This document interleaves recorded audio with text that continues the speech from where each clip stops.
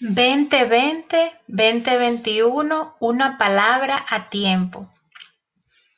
Todo comenzó cuando el primer día de 2020 se me dio un sueño en el Espíritu Santo, donde una señora de cabello blanco miró en mi dirección y dijo: pero si mi pueblo que lleva mi nombre se humilla y ora, busca mi rostro y se aparta de su conducta perversa, yo oiré desde el cielo, perdonaré sus pecados y restauraré su tierra, que se encuentran en Segunda de Crónicas 7:14.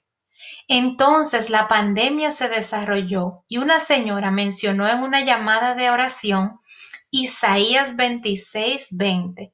Ven, pueblo mío, entra en tus habitaciones y cierra las puertas detrás de ti.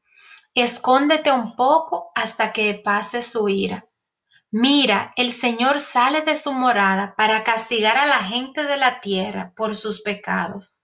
La tierra revelará la sangre derramada sobre ella.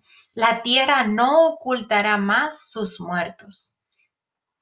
Antes de eso, se me dio un sueño en el que Dios bajaba en un caballo blanco y le pregunté si era el fin de los tiempos y escuché que no, es una preparación y ánimo. Luego, una de las últimas veces que estuve dentro de un edificio de una iglesia, escuché al Espíritu Santo que me necesitaba en las calles.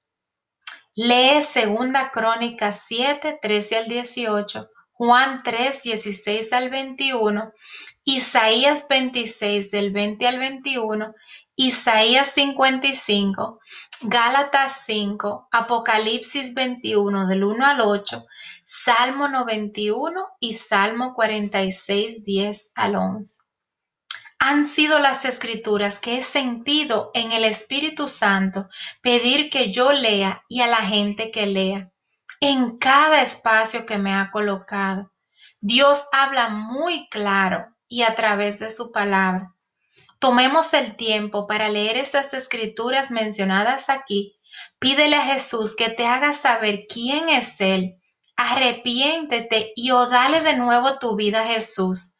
Si no lo has recibido como tu Señor y Salvador, arrepiéntete y pídele que entre en tu vida.